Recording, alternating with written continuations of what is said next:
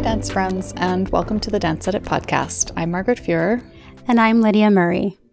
We are editors at Dance Media, and in today's episode, we will discuss the broken ballet job market and how principles of market design could help fix it. We will look at the state of immersive theater, that especially un-pandemic friendly art, as the trailblazing immersive show Sleep No More reopens. And we will talk about the lost sport of ballet skiing, because the story of its rise and fall raises some familiar questions about the relationship between athleticism and artistry. Before we get into all of that, though, a reminder that there is a new episode of the Dance Edit Extra, our premium audio interview series, coming out this Saturday, February 19th. So this is our 13th Edit Extra installment, and this time we've got the just wonderful Francesca Harper, who became the director of Ailey 2 last fall. She has this stacked resume that includes leading her own company for more than 15 years, but she's also an Ailey baby. She grew up studying at the Ailey School while her mother, Denise Jefferson, was directing it. So this job is a homecoming as well as a new adventure. I really hope you have a chance to check out Francesca's episode. Again, it's out this Saturday the 19th, and you can find it by searching for the Dance Edit Extra on Apple Podcasts or by following the direct link, which we have in the show notes. Alrighty, now it's time for our dance headline rundown. Here we go. Artists in New York can apply for a monthly stipend of $1,000 through the Creatives Rebuild New York program. The support will be granted to 2,400 artists in New York State for 18 months with no strings attached to help them spend more time on creative projects. The program also offers a $65,000 a year job with a community-based organization or a municipality to 300 artists. Applications are open through March 25th. That has been a long time in the works. Really exciting that now applications are open. We have a link to the application page in the show notes. Washington, D.C.'s Kirov Academy, which has been a ballet training hub for more than 3 decades, will close this May, with leaders of the school citing financial issues as the reason for the closure. The Kirov Academy has this labyrinthine history. It was founded by Reverend Sung Myung Moon, the leader of the Unification Church. It used to welcome guest performers from St. Petersburg's Mariinsky Ballet, formerly known as the Kirov Ballet, although the school and the company no longer have a relationship. The closure comes less than a year after Sophia Kim, a former bookkeeper at the Kirov, was sentenced to prison after being charged with embezzling more than $1.5 million from the school. There's so many twists and turns in this story. Rebecca Ritzel did a great piece for the New York Times that sort of explains all the details, and we have that in the show notes for you. Truly the end of an era. Yeah. But the Brooklyn Academy of Music has a new president after the position was left vacant for a year. The new leader will be Gina Duncan, who was previously the producing director of the Sundance Institute. Prior to that, she was BAM's first vice president of film and strategic programming. A man has been charged in the killing of renowned Chicago dance coach Verndell Smith, who was shot not far from his dance studio last May. Surveillance footage helped detectives track and identify alleged gunman Deontay Kimberly, although motives for the shooting remain unclear. I can't get over how heartbreaking that situation is. It's just absolutely tragic. It's really devastating, yeah. Dance Data Project has released its Collegiate Dance Programs Faculty and Administration Report for 2022. One finding from the report is that 66% of collegiate dance department deans are men, and only 12% of deans who preside over dance departments have a dance background. Yeah, sort of, I think, confirming what we all already knew, but still disheartening. I hope you can read the full report, which we've linked for you, because there's a lot in there, a lot of useful information. There are more moves happening in the ballet world. Ballet West stars and real-life couple Beck-Ann Sisk and Chase O'Connell are joining Houston Ballet as principal dancers. Beck-Ann has spent 12 years and Chase has spent 10 years with Ballet West, so this is a significant change. Do you remember when we saw the very beginnings of their story on the reality show Breaking Point? And can you believe Breaking Point was 10 years ago? No, it wasn't. Just looking that up today. Wow. It's unbelievable. Yep. Wow. Well, they've certainly had a great career at Ballet West, and I know they'll be fantastic at Houston Ballet, so merit to them. And some more Well, I would say good news, but it's not that new. But we will always take an opportunity to celebrate some amazing figure skating. Nathan Chen has won the Olympic gold medal in men's figure skating. Final Bow for Yellowface reposted a video from Ballet West of Chen during his time as a student at Ballet West Academy. Part of the caption read, "This is now a Nathan Chen fan account." And I think this entire podcast team feels the same. Mm-hmm. Yes, we are a Nathan Chen fan podcast, 100%. You need to watch that clip if you have not already seen it floating around the internet. He's just so undeniably a star, even as a little 9-year-old or however old he was. He's got it. He's always had it. Such a standout. So we're ending the headline rundown today with 2 obituaries. The first is for Henry Danton, who's a former soldier who in the 1940s performed with the Sadler's Wells Ballet, now the Royal Ballet, and originated a role in Frederick Ashton's iconic ballet Symphonic Variations. Danton was 102. The second is for Stephanie Selby, who as a child was the subject of the 1976 book A Very Young Dancer, which followed her through a year at the School of American Ballet and inspired a whole generation of dancers. I love that book so much as a student. Selby was 56. So in our first longer discussion segment today, we want to get into an excellent article that just ran in Dance Magazine about the profoundly broken ballet job market. And it was written by Olivia Herzl, who, as a former professional dancer and now a PhD student in economics, has a very well-informed perspective on the problem. So she explains that the ballet company job market is a matching market, meaning that you can't just choose where you go. You also have to be chosen. It's like most professional athletic markets that way. But in ballet, that matching process is really messy and inefficient for several reasons. So she proposes that we look to the field of market design for economic engineering ideas that might make this process better for both dancers and directors. And market designers have already had an impact on processes like the hiring of new doctors and school choice programs, even the kidney exchange. So we want to talk about what exactly is wrong with the way the ballet job market currently works, how market design could potentially help, and then also how this kind of thinking could benefit other dance world markets too. So first of all, in terms of what exactly is wrong with the way the ballet job market currently works, something unusual about the dance world relative to most professional athletic markets is that directors' preferences for dancers tend to vary widely, and few are willing or able to compete for workers on the basis of salary. So dancers instead choose the companies that best suit them artistically, and they're often willing to work for less than they're worth, which I'm sure we all know.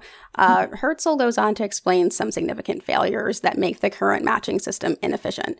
For one, hiring is minimally regulated.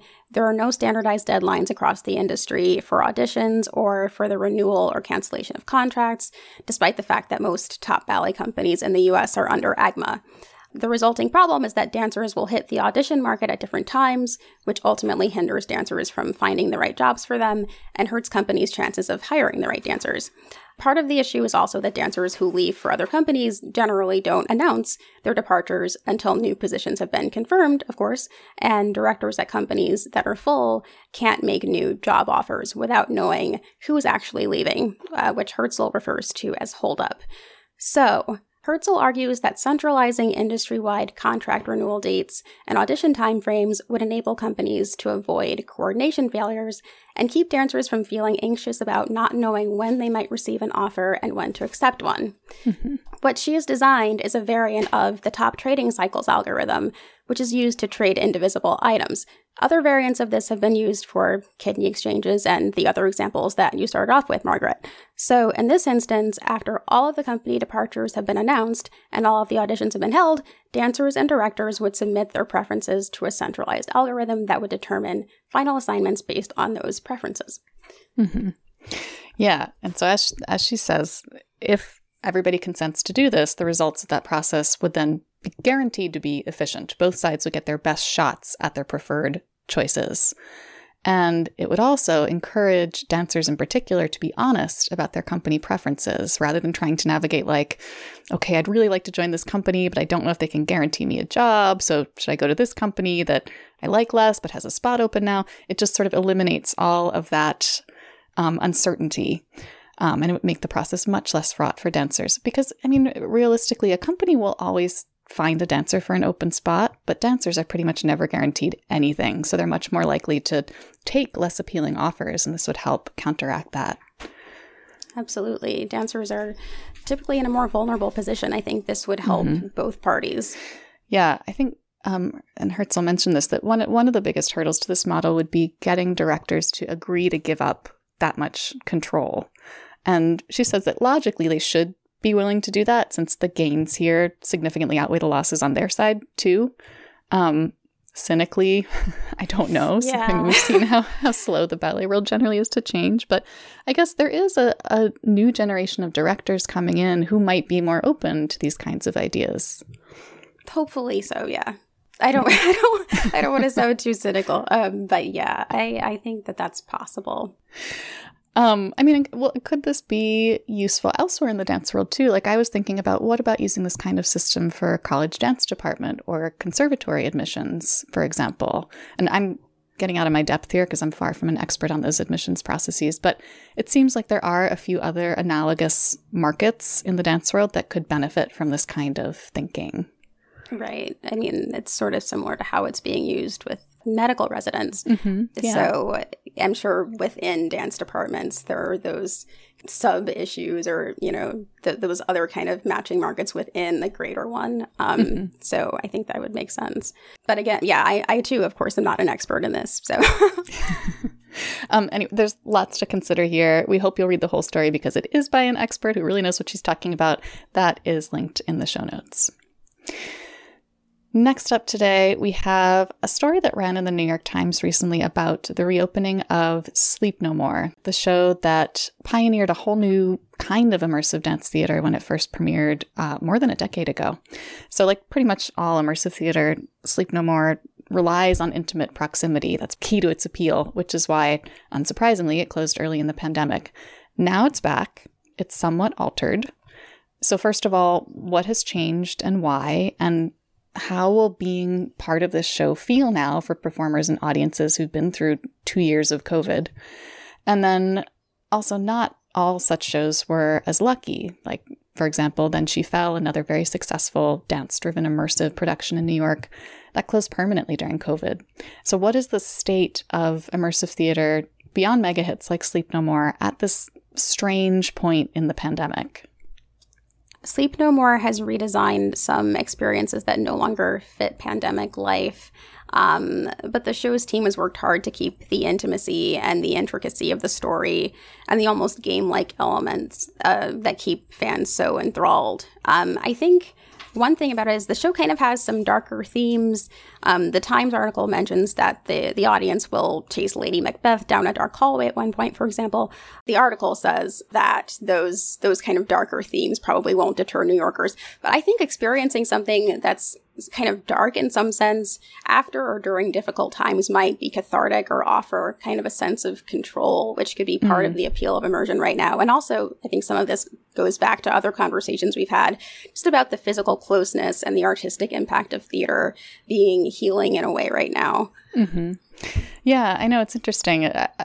After this long period where we've been conditioned not to go near each other, not to touch each other, to think that being close to other people is unsafe, is that going to make audiences less inclined to go to an immersive production? Or, as you're suggesting, Lydia, are they going to be so hungry for that kind of total immersion and touch and closeness that they're flocking to immersive productions? Like, I know that I've been to a bunch of standard proscenium theater shows since reopening started, but I've been to Sleep No More, and I don't know if I'd be ready for that experience again right now. I think that would still kind of give me the heebie-jeebies, but I'm sure there are tons of people who are banging down the door saying, we need to get back.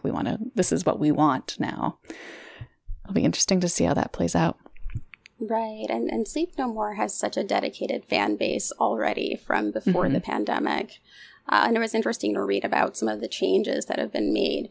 One is that there are fewer one-on-ones, which is where actors perform a scene just for one audience member. That's kind of one element of the show that audience members have found really engaging. Attendees used to kind of almost compete to stand in places where they'd be well-positioned to get one and kind of try to sort of collect these, which kind of goes back to that almost game-like approach to experiencing a show like this.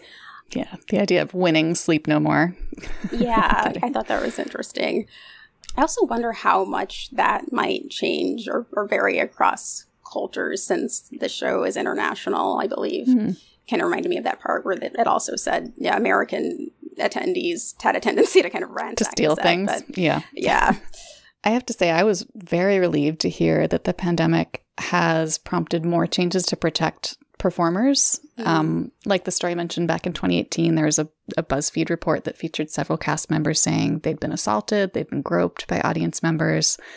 And the show had put some protocols in place to stop that prior to the shutdown. But then before this reopening, Sleep No More started working with an intimacy director who helps the performers interact with each other and also helps them figure out how to handle interactions with audience members in a safe way. And I mean, even small things like the entrance speech now, instead of saying fortune favors the bold, it tells audience members to keep a respectful distance. That kind of approach, I hope anyway, will be a crucial part of immersive theater going forward, making sure that all of the intimacy that makes the form what it is done in a safe and consensual way for all parties involved. Yeah. I mean, a lot hangs in the balance here because these kinds of shows have become really good, steady jobs for a lot of dance performers. They're kind of an important part of the professional landscape in that way. So their survival is important for multiple reasons. But in the show notes, we have both the New York Times story about Sleep No More and then also a Dance Magazine essay from last year by a former Then She Fell performer that wonders what the post-COVID future of immersive theater might be. It's really interesting. So last up today, we want to talk about ballet skiing, which is an obsession of mine and also an obsession of the internet's. For the uninitiated, ballet skiing, which is also called ski ballet a lot, it was a freestyle skiing discipline from the early 70s until just about 2000, when it basically disappeared from competition. It involved choreographed ski runs set to music that included jumps and turns and pole flips, as well as some dance elements. And it actually made it to the Olympics as a demonstration sport in 1988 and then again in 1992. So interest in ballet skiing has grown recently thanks to social media, where clips from those Olympic showings in particular have fascinated and also kind of bewildered people. Like, what are we looking at?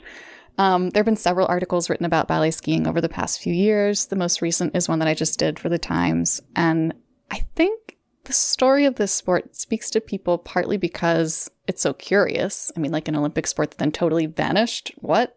That doesn't happen. But also because ballet skiing could not figure out how to balance technique and artistry, and that is a problem that dance folks think about a lot. Yeah, the relationship between sport and art was central to your piece, and it was so interesting to see how that unfolded in this sport. I mean, there was tension between the two, as there often is with similar activities, but the stars of that sport played with it in a way that was beautiful and that helped push skiing forward, even if that particular discipline died in the process. In terms of the history that's in that piece, so ballet skiing used to be part of freestyle skiing, along with mogul and aerial skiing, which have survived. And by the way, it kind of boggles my mind that freestylers were expected to do all three one thing. Yeah. In a single run at the beginning, and men and women competing against each other. And yeah, it was wild. So interesting. Some of the history of kind of how it became an Olympic sport. Freestyle skiing had originally been primarily done professionally, correct? And in order to become eligible for the Olympics, the leaders of the movement agreed to make it an amateur sport. Yeah, it was interesting and unusual in that it began as a professional sport almost from the first days. There were prizes. Yeah. But ballet skiing kind of became the least popular of those freestyle disciplines because people were kind of more drawn toward the speed and the risk and the entertainment value of the others and of snowboarding and maybe some other snow sports. And it was also a fusion of, because there was a fusion of sport and art, that kind of made it difficult to judge, similar to the way that figure skating is. And as skateboarding grew in popularity, there started to be overlap between that community and snowboarding, and then that kind of spilled over into skiing, but more toward the freestyle end that didn't include ballet skiing. So... Yeah. It was evolving in one direction while the rest of the skiing world was going in a different direction. I think it was actually a very conflicted sport. From the people that I talked to, it went through all these complicated years of evolution under judging systems that were frankly kind of a mess because the competitors involved in ballet skiing throughout had so many different interests and strengths. Like you were really trying to compare trickster athletes to these dancers on skis. And how do you do that under a numerical judging system in a meaningful way?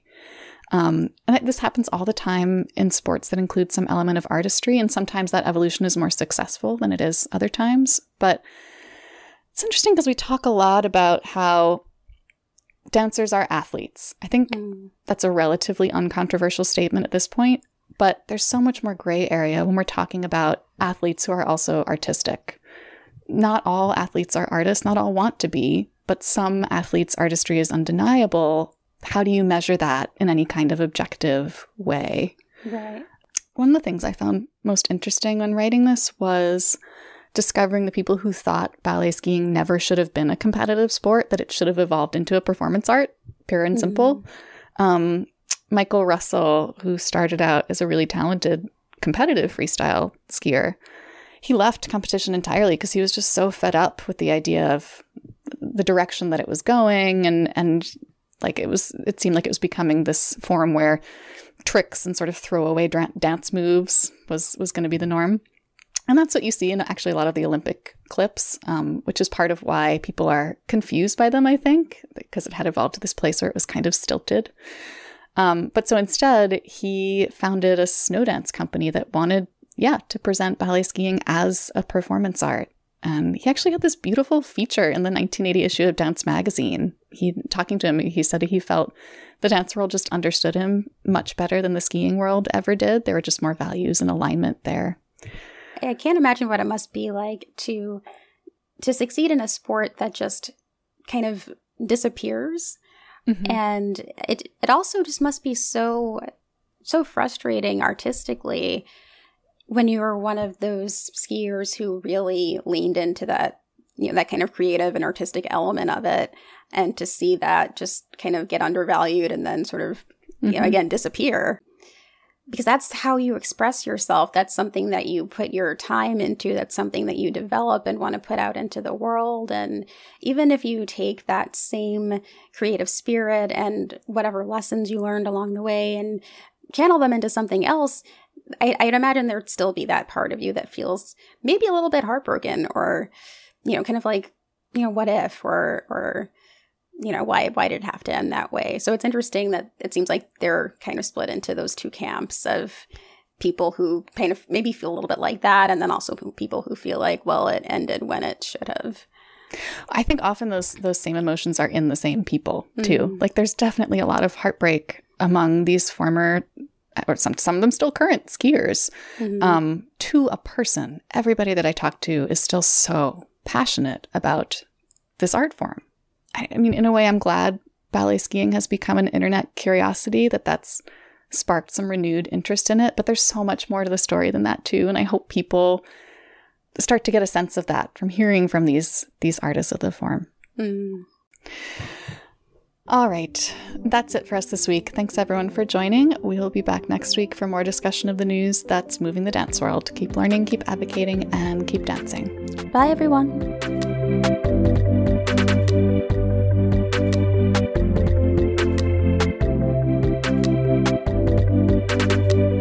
The Dance Edit podcast is a product of Dance Media, publisher of Dance Magazine, Dance Spirit, Point, Dance Teacher, Dance Business Weekly, and the Dance Edit newsletter. Our hosts are Amy Brandt, Courtney Escoyne, Margaret Fuhrer, and Lydia Murray. Our music is by Celestine, with special thanks to Broadway Dance Center for helping us record those footfall sounds. Find out more about the Dance Edit and subscribe to our daily newsletter at thedanceedit.com.